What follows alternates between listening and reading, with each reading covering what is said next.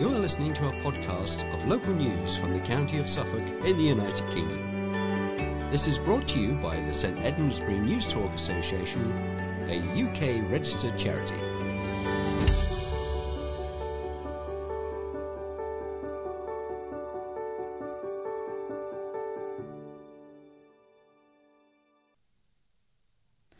Hello and welcome to the 1928th edition of St Edmundsbury NewsTalk for the 11th of May 2023. The editor of this edition is Sheila Franklin. The producers are Colin Holmes and Peter Rayson, and your readers are Nick and Jill Gain. We should also mention our processing team who work hard behind the scenes to copy and dispatch this memory stick to you. We commence with the headlines. Tories miss out on control by 7 seats as suspended mayor loses. Revised ambulance depot plans approved. Pillar of town community, loved by all, dies aged 76. Suffolk schoolboy, page of honour at King's coronation. The West Suffolk Council local elections have ended in a no-majority council with the Conservatives missing out on control by 7 seats. The results were as follows. Conservatives 26, Labour 12, Independents 10, West Suffolk Independents 9, Liberal Democrat 1 and Green Party 1. Voter turnout was at 30.44%, which was significantly lower than Ipswich's turnaround of 35%. The Liberal Democrats took Exning from West Suffolk Independents for their only West Suffolk District Council seat. Suspended Bury St Edmunds Mayor Peter Thompson lost his Morton Hall Town Council seat and his District Council seat to Labour candidates Peter John Armitage and Rowena Lindbergh. Mr Thompson was announced as running for the Conservatives despite having been suspended by his party pending an investigation following an incident in Bury St Edmunds in early March. The incident involved head doorman of the Gym Sports Bar, Matthew Tate, 31, a Royal Anglian veteran who was medically discharged due to injuries he received during his second tour of Afghanistan. Mr Thompson agreed to pay £100 in victim compensation, as well as accepting a police caution and being banned from the Gym Sports Bar. Other big names to lose their seats included Colin Noble in Lakenheath Ward, who has sat on West Suffolk Council since 2011, and Chair of Suffolk County Council Robert Everett. In the first tie across the whole of Suffolk, an equality of votes in Haverhill South meant that lots were drawn, and an additional vote was given to Labour candidates David Malcolm Smith and Liz Smith. This meant independent candidates Jason Crooks missed out on a seat by just 1 vote. Elsewhere in the county, Mid-Suffolk has become the first district council in the UK to have a Green Party majority. A multi-million-pound depot to store and repair ambulances and provide office space for clinical staff has been given the go-ahead. The 2-storey building will be situated in Suffolk Park, north of the A14, on a field that used to be part of Rougham Airfield. The plans accepted by West Suffolk Council last Wednesday are very similar to those St Edmundsbury Borough Council approved in 2019, but permission lapsed. MP Jo Churchill, who represents Bury St Edmunds, supported the development. She said during consultation, "Providing for improved access to the A14 and improving response times for service users, both rurally and within the town, is of paramount importance for residents of Suffolk, particularly within our growing community." Backing was also given by Rougham Parish Council and West Suffolk Council ward member for nearby Morton Hall, Councillor Birgitta Marga. The work carried out in the depot will include maintaining and repairing ambulances and replenishing their medical provisions.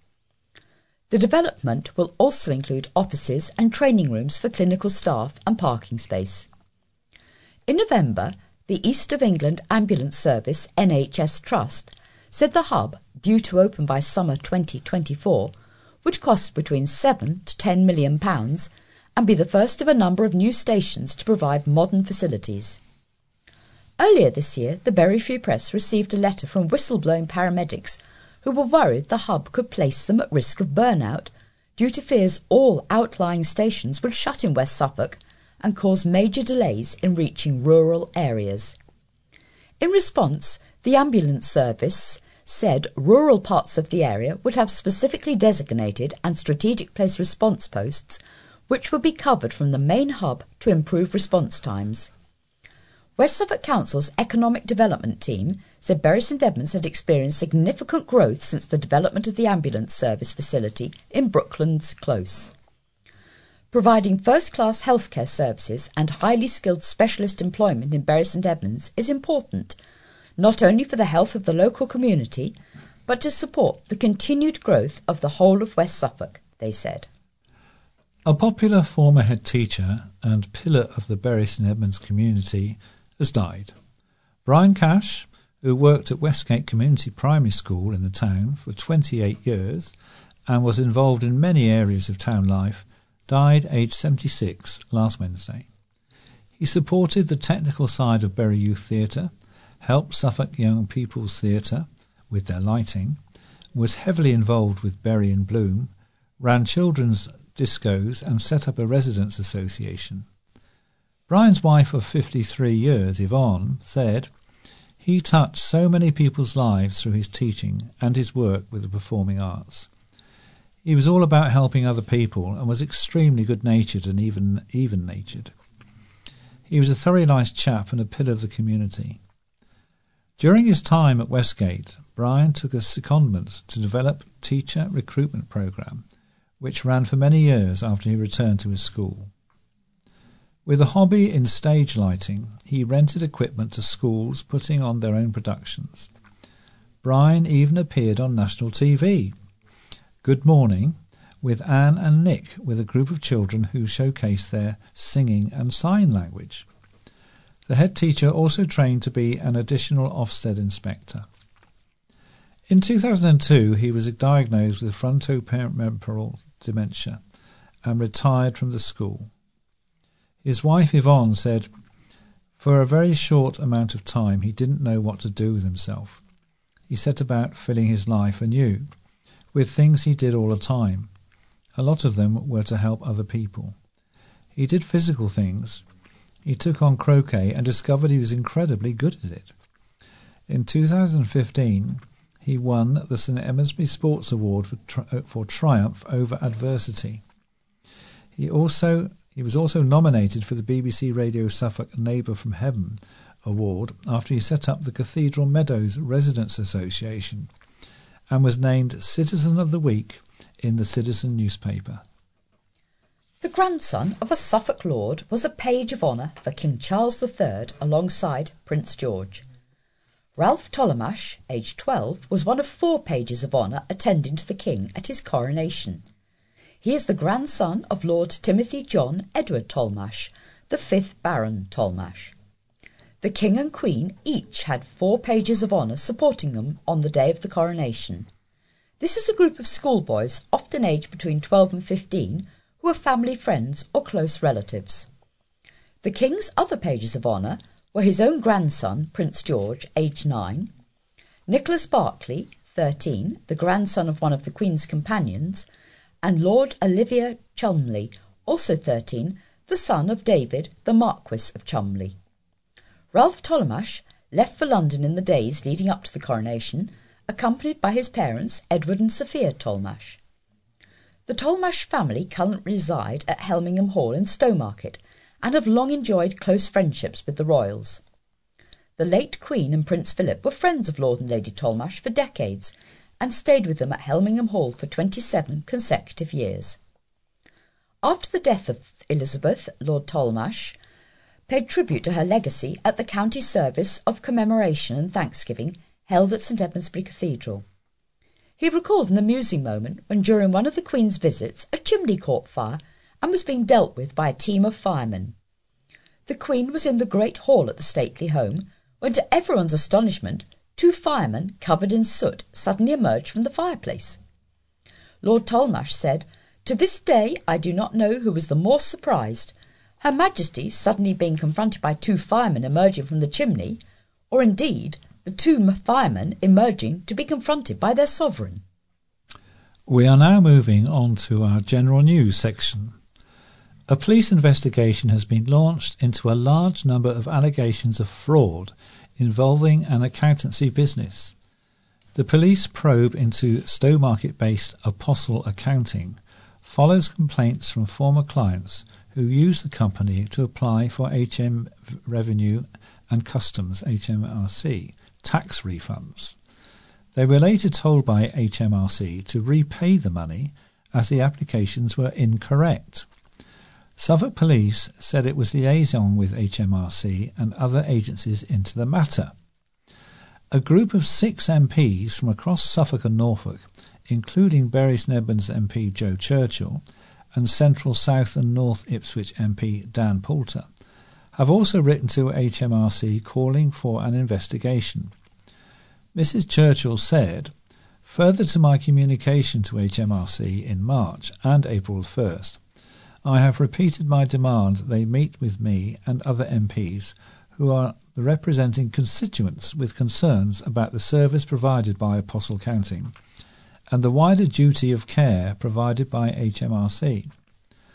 Apostle Accounting was founded in 2012 and is based at Marriott's Walk. It is run by Martin and Zoe Goodchild. A statement from Front Row Legal on behalf of Apostle Accounting states, Apostle has no reason to believe that rebate claims were submitted when a client was not entitled to such expenses claimed. Former clients have received standardised letters from HMRC seeking repayment, and such correspondence mirrors standardised letters from HMRC to clients of other practices nationally in respect of expense rebate claims. Apostle in no way accepts the allegations against it or liability for payment to HMRC may be seeking from former clients. Apostle will be submitting a thorough submission to HMRC explaining why it believes there has been an incorrect application by HMRC officers of its own rules or guidance, or a misinterpretation. For the avoidance of doubt, it contests allegations, if any, of non-compliance issues and or fraudulent tax claims.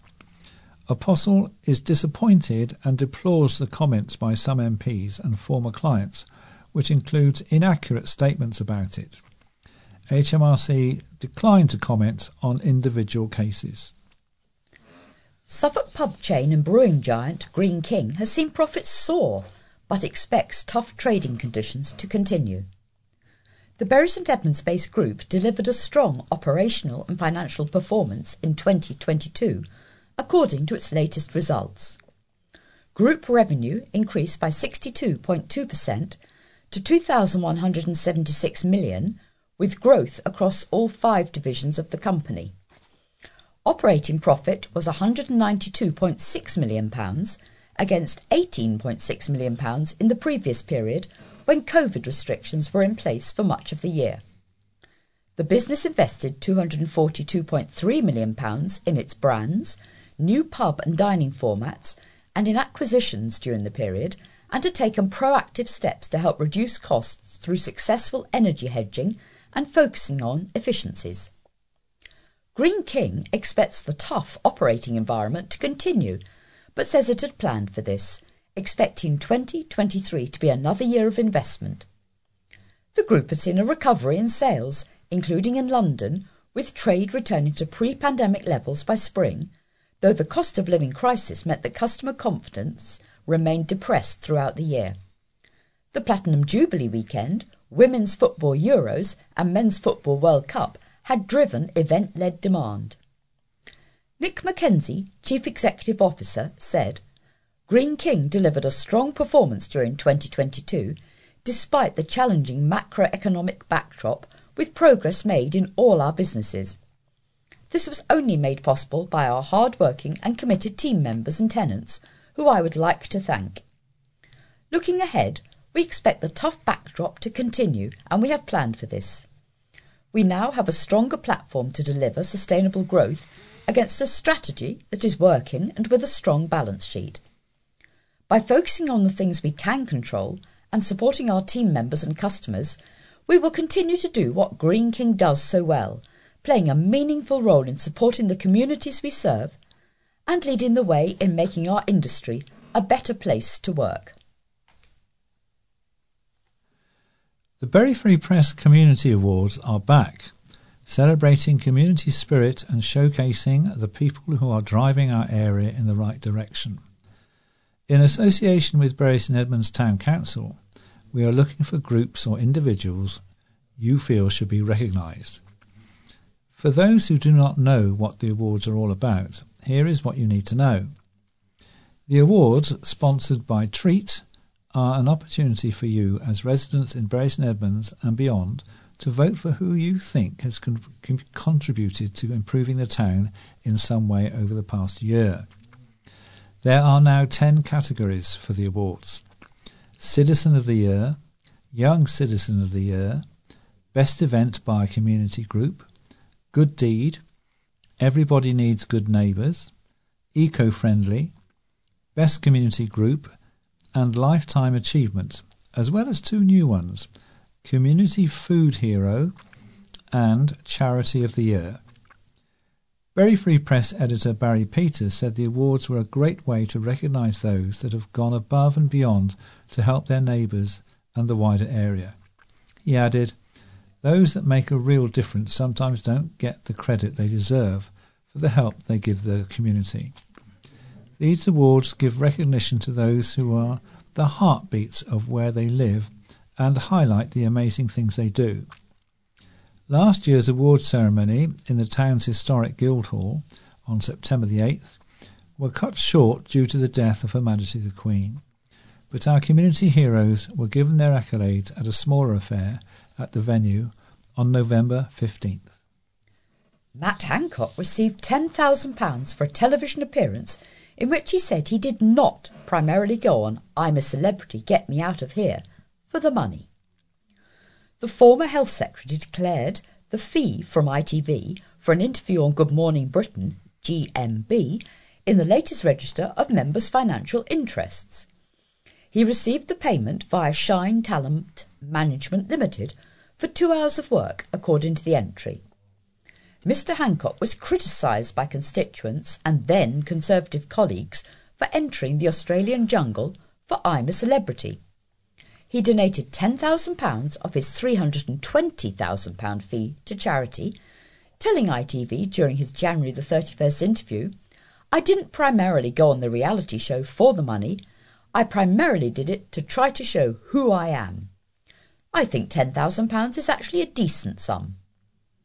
Mr Hancock was also confronted by GMB presenter Kate Garraway on how families who were affected by his coronavirus policies felt about his decision to compete on "I'm a Celebrity." Garraway's family was among those heavily impacted by COVID-19, as her husband, Derek Draper, a former political advisor, fell seriously ill with coronavirus in March 2020 and has suffered long-lasting damage to his organs and requires daily care. West Suffolk MP Mr Hancock lost the Tory whip over the appearance on the reality TV show, and he currently sits as an independent in the Commons. He was forced to resign as Health Secretary after leaked CCTV footage showed him breaching his own COVID-19 guidance by kissing his assistant, Gina Coladangelo. The famous red arrows were spotted soaring through Suffolk skies en route to London for the King's coronation. The iconic red jets were caught flying over the county on Saturday afternoon. The RAF Aerobatics display team flew over Ipswich, Bury St Edmunds, Sudbury, Southwold, Stowmarket and more. The King and Queen appeared on the Buckingham Palace balcony to watch a scaled-down military flypast. The RAF's Red Arrows display team trailed red, white and blue smoke as their Hawk jets flew over the crowds gathered on the Mall and outside the palace.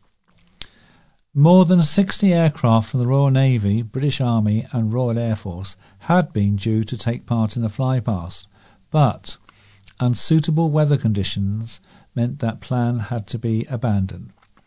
The flypast was set to begin in the North Sea at 1:15, and there were hopes it would be visible along the Norfolk coast, over Suffolk and Essex before arriving in London. In the scaled-back spectacle, helicopters from the three services and the Red Arrows took part in the display, which lasted for around 2.5 minutes. The King and Queen smiled and waved to the crowd as the aircraft flew overhead. The RAF acknowledged it was disappointing that the poor weather prevented all of our aircraft participating in the flypast.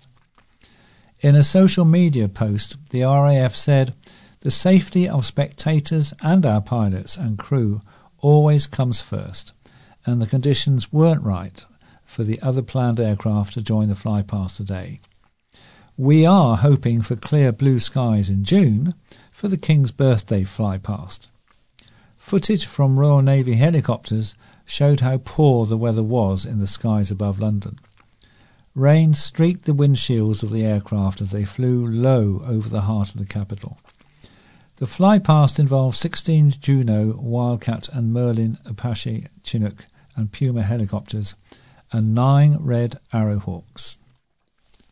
As the country looked forward to the coronation weekend, 2 volunteers from Bury St Edmunds met the King at Buckingham Palace on Wednesday the 3rd of May. Libby Ranzetta and Sam Reed of Bury Rickshaw travelled to London after the organisation received the Queen's Award for Voluntary Services. The Queen's Award is the highest award a voluntary group can receive in the UK and is the equivalent of an MBE. Libby said on Tuesday, "Sam and I are honoured to be going to the palace on behalf of all our wonderful rickshaw volunteers, past and present. We never imagined when we set it up that the project would touch so many lives. The Queen's Award for Voluntary Service is very special, and we thank everybody who has played a part in making Bury Rickshaw part of the community." Bury Rickshaw started 5 years ago. With the help of more than 50 volunteers, it now offers free rides 6 days a week. Queen Camilla's coronation dress was woven in a Suffolk town ahead of the historic event.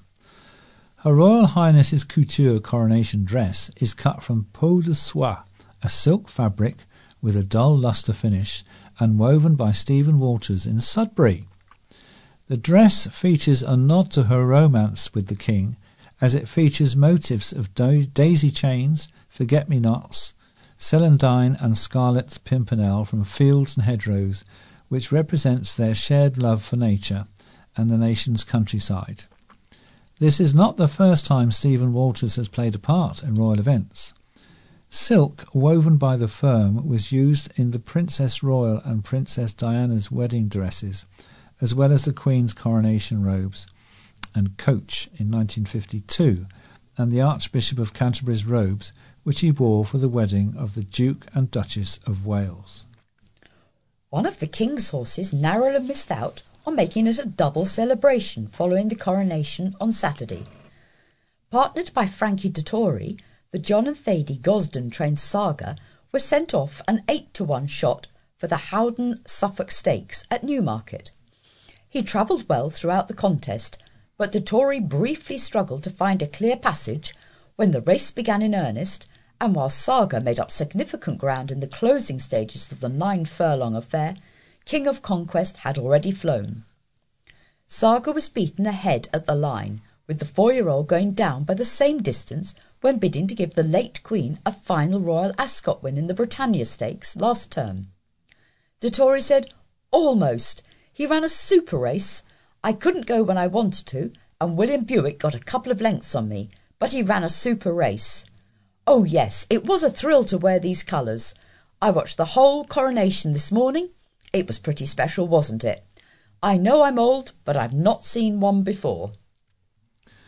A truly inspirational 14-year-old has been praised after he took it upon himself to start weeding Stowmarket's pavements. Dominic Shortland, 14, has autism and learning difficulties, and first started tidying the road he lives on last year. He decided he wanted to start weeding quite out of the blue, said his dad, Philip Shortland, 65. "We bought him some gloves to help, and it really took off from there." Having taken a break over the winter period when the weeds stopped growing, Dominic is now back out on the streets in full force. It started with our road, and now he takes walks around Stowmarket and clears up anything he sees, added Mr. Shortland. We're absolutely overwhelmed with the reaction he's received. Recognising his efforts, a neighbour posted a picture of Dominic's good deeds on a Stowmarket Facebook group, which has since racked up nearly 2,000 likes. It can be quite tough for a child with disabilities, so it's nice to see people appreciating him, said Mr. Shortland. We've lived in Stowmarket for 15 years, and his mum Juliet and Riverwalk School have put in so much effort to look after him. Amongst over 200 Facebook comments, one said the 14-year-old is a truly inspirational young man, with many others saying we could all take a leaf out of his book. Part of the treat for Dominic is collecting the garden waste to fill his brown bin. His dad says that neighbours bring around their cuttings for him, and he enjoys sorting them and waiting for the bin men to take it away on Monday morning. Having received a garden trowel for Christmas, Dominic will be continuing to make sure Stowmarket is looking at its best. It's great to see the community coming together to thank him, added Mr. Shortland. Thank you all. A Thetford hotel has been told it has won an accolade at this year's London and South East Prestige Awards for a second time in a row. The Thomas Paine Hotel, which opened its museum celebrating the town's most famous son last week, has been informed by organisers that it has scooped the Boutique Hotel of the Year Norfolk Award. Owner of the White Hart Street Hotel, Jez Chattel, said, "To win this award for a second time in 2 years is an awesome accomplishment for the team. We are so happy that we have so many people continuing to nominate us, and after 10 years at the hotel, it feels as if it was worth it with the business we have generated, not just for us, but the whole town." Jez and his family will be celebrating a decade at the hotel on July the 7th.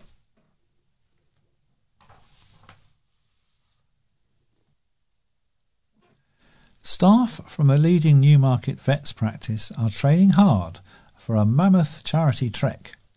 5 team members from Leader Vets are taking part in the Norfolk Coast Mighty Hike half marathon on Sunday, May 21st, from Cromer to Blakely in aid of Macmillan Cancer Support. Those taking part are lead inpatient nurse Kerry Kerr, veterinary nurses Claire Woodstock and Lynette Simpkins, student veterinary nurse Imogen Balaam, and client care assistant Lola Bai. The team chose to raise money for Macmillan as one of them recently lost a close family member to cancer, and all of those taking part have been affected in some way by cancer. Macmillan does a wonderful job of supporting people living with cancer, and we would like to do what we can to support their important work, said Kerry. The views on the North Norfolk coast are spectacular, but we'll be focusing on getting to the finishing line and raising as much money as we can. West Suffolk Hospital's stroke care team are taking a 13,000-foot skydive plummet while their ratings soar for a continual 5 years. West Suffolk Hospital's stroke team achieved the highest score of any acute admitting stroke unit in late 2022, maintaining their A rating for nearly 5 years in a row. Lead stroke consultant Dr. Abdul Azim praised the team's wonderful culture, which provides the best possible care for their patients. He added, "We are all proud of this achievement and are working hard for our patients to keep making improvements."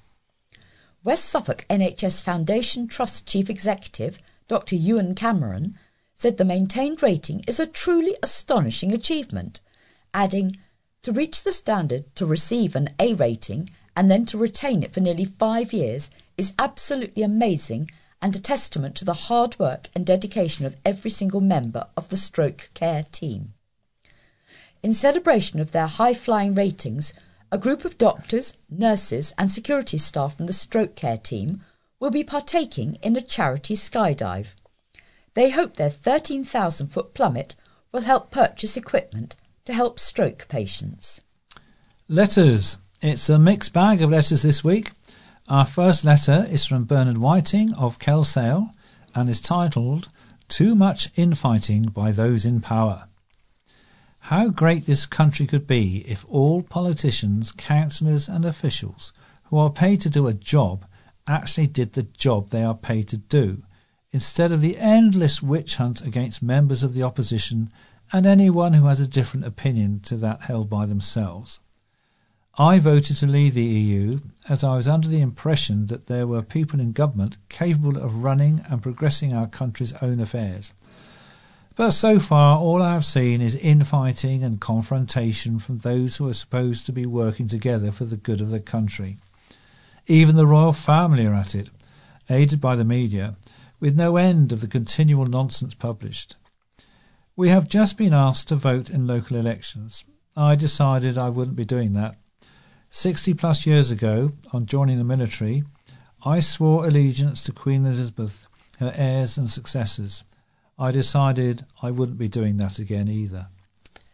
Ian Smith of Bury St Edmunds writes about his concern over arrests of protesters. Now that the coronation of Charles has been carried out, we can rightly refer to him as King Charles III. However, the anti-monarchist organisation Republic had intended to peacefully protest on the day by holding up numerous placards reading, "Not our King." The group was prevented from doing so as these were confiscated by the Met Police, and the leader or CEO of the group was arrested along with many others under new police powers.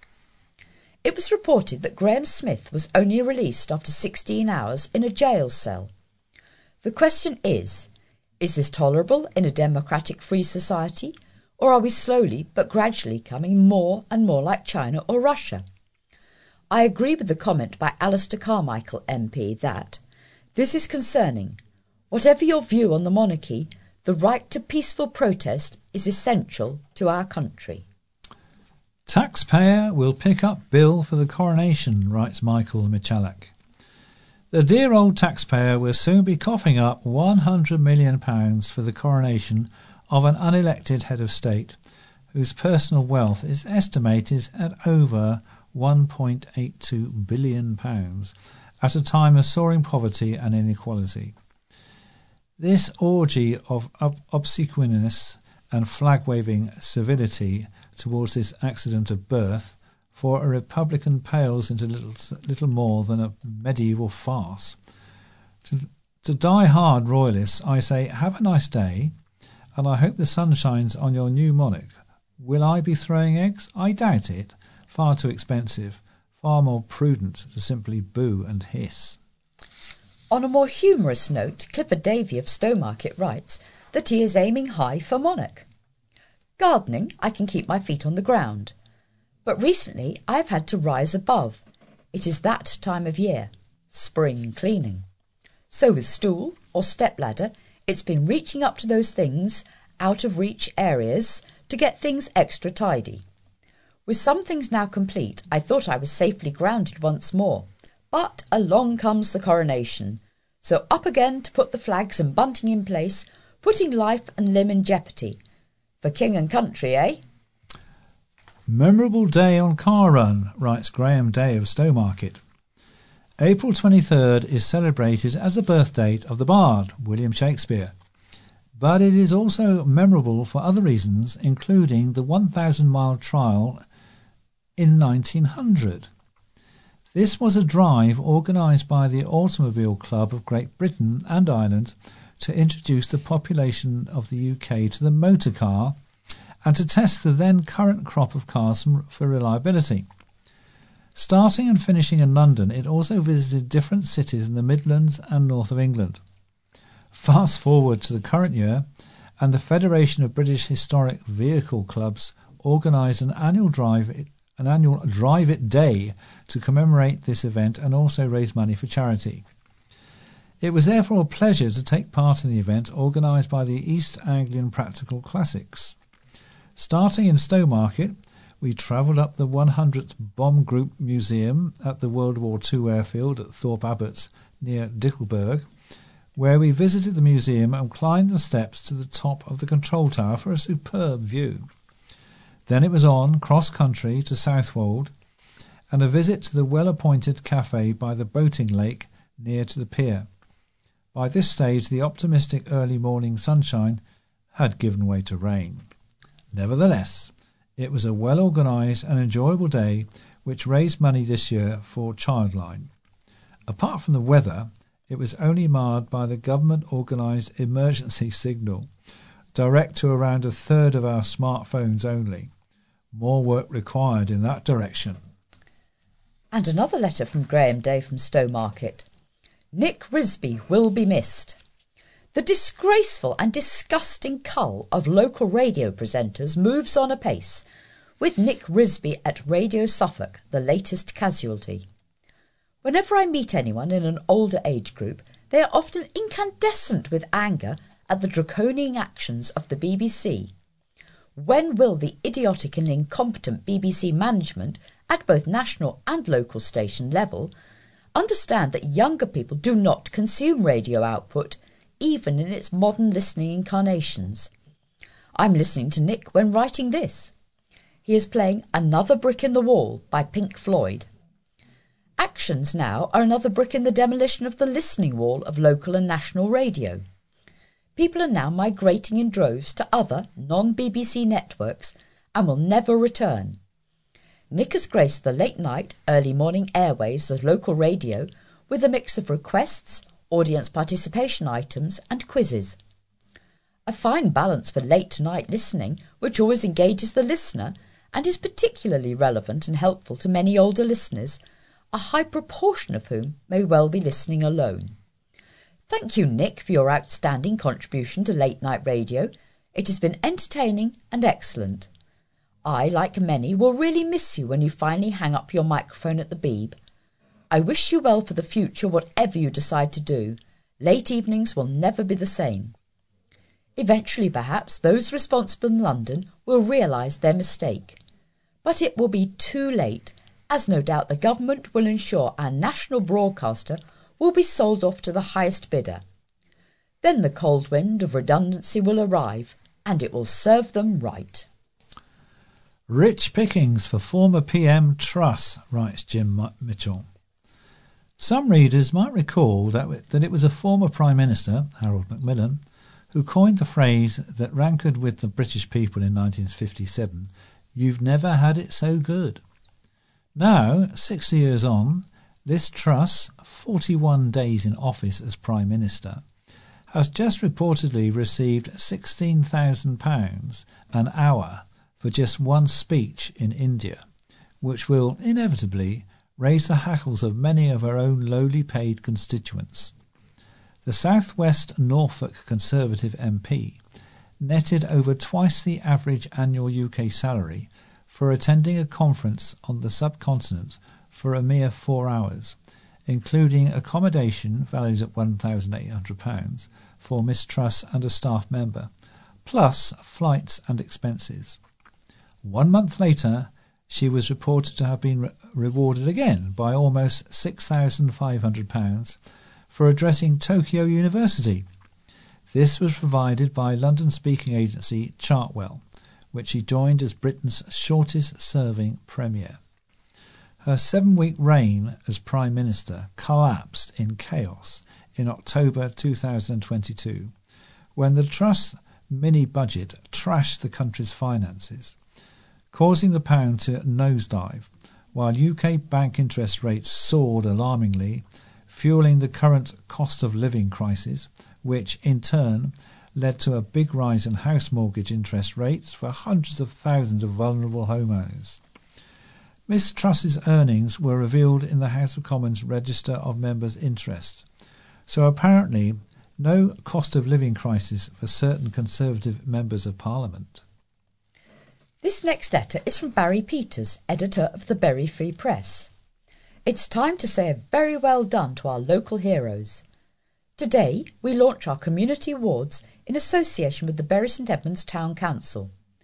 It's an excellent example of a council working with a local business to shine a welcome light on some of the community's unsung heroes and recognise acts which would otherwise go unnoticed.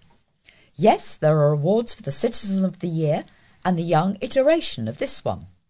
But the essence of the awards is to pick up on those people who might live in your street, who help others, who put out bins for the whole neighbourhood, or have created a wildflower meadow to encourage wildlife. You name it, there's an award to say a hearty thank you for what these real community champions do for us all. We have seen litter pickers, old and new, going round streets and backyards to make areas cleaner and safer. There have been groups helping the elderly. Awards have gone to youngsters who have raised cash for charity. So give it some thought, please. If you know someone who helps your community and who deserves a pat on the back, nominate them for a 2023 award and say thank you. Mandy Corbett writes, allotmenteers should pay for a new fence. I notice in the Newmarket Journal, John Bone and Bob Smith are stirring up trouble with the muntjac deer again.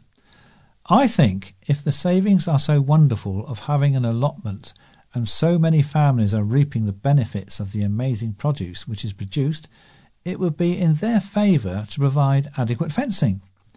They could all chip in to fence and permanently solve the problem, and in the process nothing has to be killed, nobody is potentially injured, and no other animals are involved who could potentially be hurt. There is no need to hurt the cute, cuddly Bambi darlings. They are a delight to look at, unlike allotment plots. Andy Ward from Martlesham writes, mudflats and pollution. After reading Dr. Coffey and the Environment Agency's comments in the East Anglian Daily Times on May the 2nd regarding pollution at Martlesham Creek, I'm left wondering how the pollution will not only be coming from humans, but from agriculture and wildlife, especially wild birds that feed on the mudflats, stands with those promoting Martlesham Wilds, whose aim, amongst others, is to encourage more waders and wildfowl. Surely they should be directing their comments towards Anglia Water, who are failing to provide the services that we are paying over the odds for. After all, birds have been feeding on the mudflats for thousands of years with no fear of pollution. Gordon Halewood is Vice Chairman of Trustees, the Bridge for Heroes, and he writes, thank you for your donations. The Bridge for Heroes would like to thank everyone who donated to the charity on April 18th in Bury St Edmunds. The total raised was a wonderful £1,167. There were £35 expenses for the day. This money will go towards the provision of holistic support to serving members and veterans of all our armed forces and their families, delivered by the Bridge for Heroes from our centre in King's Lynn. We complete our letters section with two short offerings, the first of which is from Sarah Green of Bury St Edmunds, who says, well done for road repairs. The Council and Suffolk Highways have listened to the concerns of many regarding the very dangerous state of the roads and pavements in Lower and High Baxter Street, Bury St Edmunds. I am grateful for the recent improvement works, which has been done very well and efficiently. And finally, Bridget Bird of Bramford says, I heard the first cuckoo of the year today, May the 1st, on Bramford Watermeadows.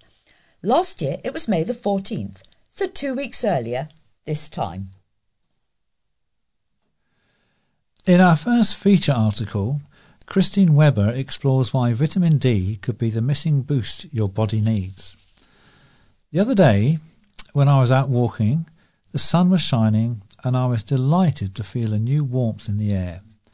My excitement was short-lived, though, because it rained later, and then the temperature took a dive again. But it was a tonic for a while. And that's what sunshine is, isn't it? A reliable tonic which is guaranteed to brighten our mood and help us feel livelier and healthier. This is a stage of year when I think most of us are grateful for better weather, and as the wind drops, there is more daylight and we can discard some of our heavier clothing. It's also much fresher and more fragrant than later in the summer, where nowadays we're often subjected to uncomfortable high temperatures, which are no fun at all.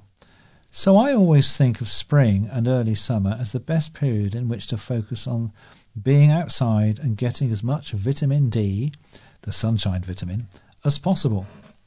I became interested in vitamin D about 10 years ago when I was chaired a conference on the topic of the King's Fund in London. I was amazed when specialist after specialist reported how they believed a lack of the vitamin was at least partially responsible for the illness of their patients. Among their number were paediatricians, respiratory physicians and consultants in multiple sclerosis, breast cancer, diabetes. It was a revelation to me that so many conditions appear to be exacerbated by insufficient levels of vitamin D, not just the well-known ones such as osteoporosis and rickets.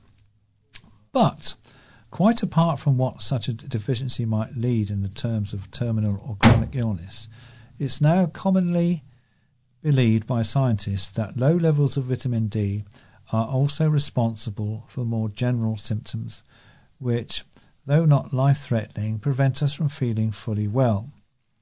These include low mood, a tendency to become ill frequently with colds and other viruses, muscle weakness, bone pain, poor sleep and tiredness. Now, there is often a disagreement about how much vitamin D we all need and whether or not we should take supplements in the winter and what the dose should be. I'm not going to get into that today because it's so complex, but I am no expert on the answers. But I thought it would be a good moment to focus on the fact that sunlight is nature's way of providing us with enough D, and how most of us will feel better if we boost our intake whenever we can. Of course, GPs and dermatologists are often concerned that we may get too much sun and end up by damaging the skin, which is not only unsightly but dangerous. However, there are ways of absorbing enough of the sun's rays and boosting vitamin D safely and sensibly under small doses.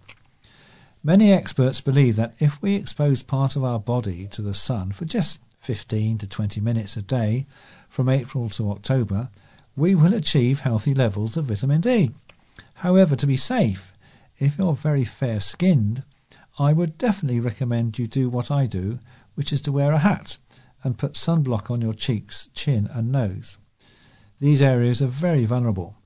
People with darker skin tend to need more exposure to sun if they are to build up vitamin D, so probably don't need to adopt such measures. If you do cover your face and head, then you can still expose more robust parts of the body, such as your arms and legs. This should increase your levels. It's important for us all to take on board that when we spend the majority of our time indoors,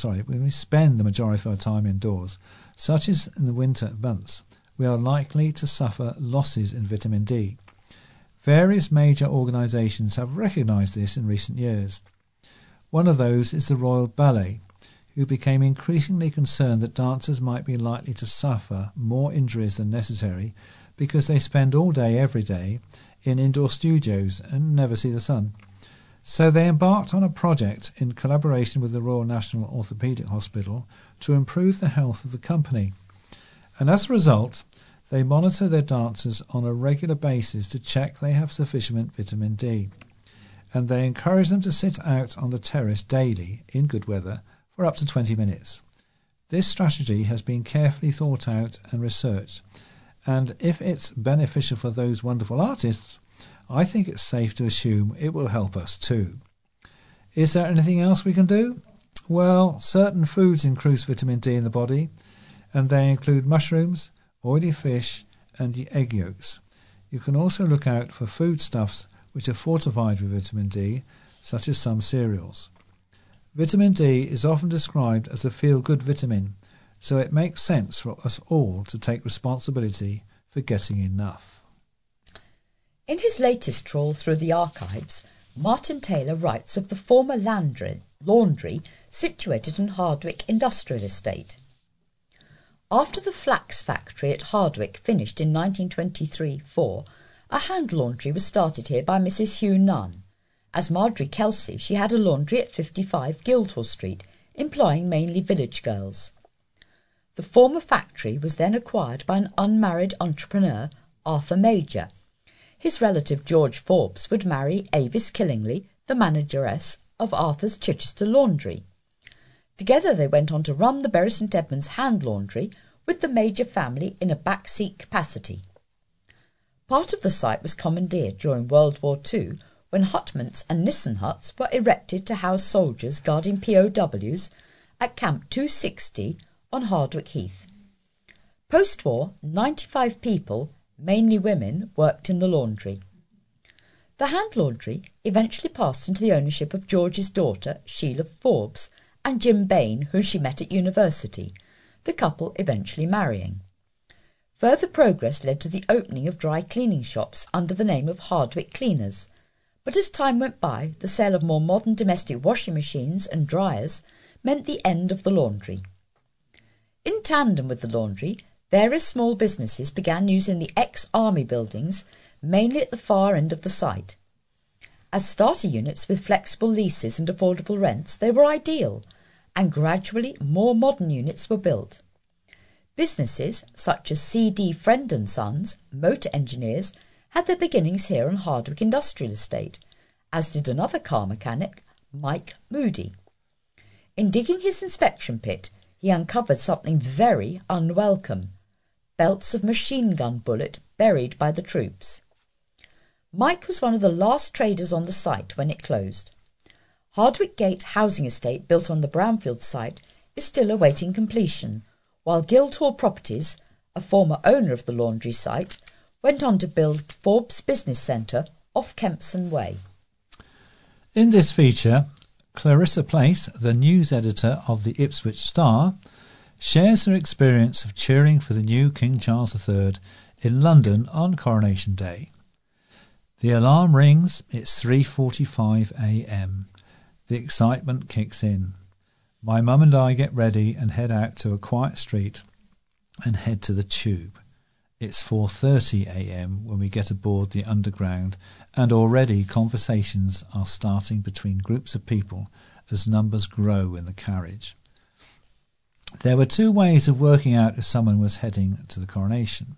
A, they were decked out in red, white and blue, or B, they were armed with walking boots and a camping chair. I fell into category A. Why did I go? I think the main part is history. This is the first coronation in my lifetime, and I've never had the chance to attend a royal event. A special part of being a journalist is that throughout your career you are fortunate to witness moments that will go down in history. This was something nice to do with my family and witness firsthand. We aimed for the Mall for 6 a.m, arriving around 5:30 to a small throng of people arriving to find a spot. You have to applaud those that made the decision to camp out. It's not something I could do.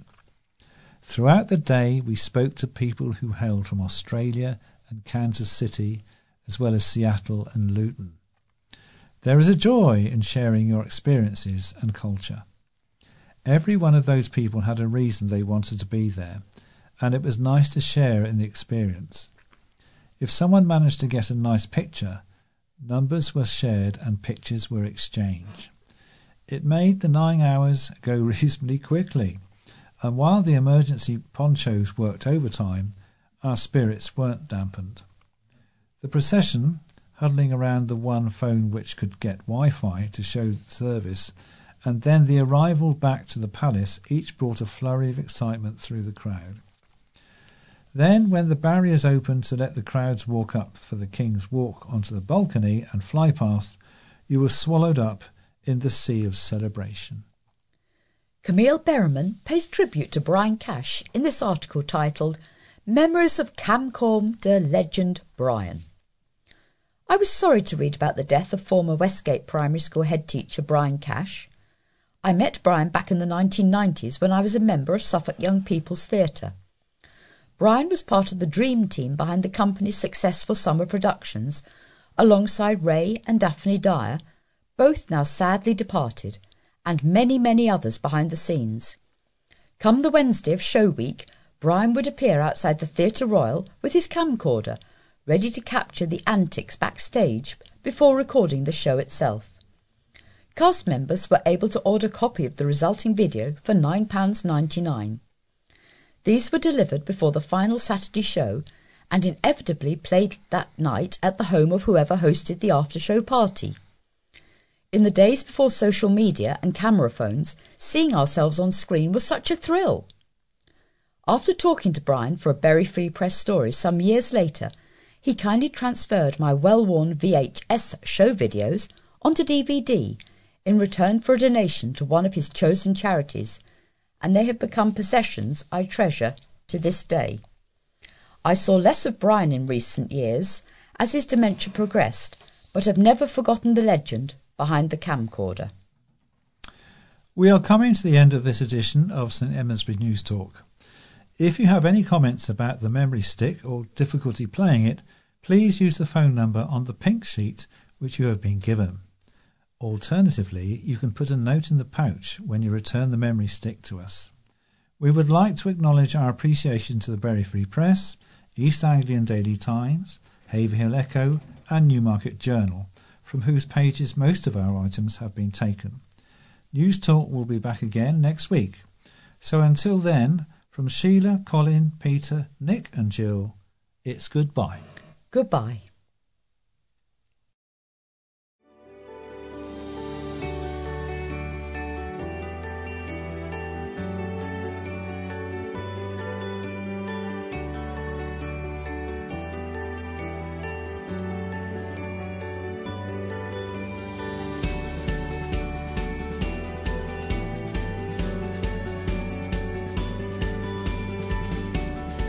You have been listening to a podcast brought to you by the St Edmundsbury NewsTalk Association.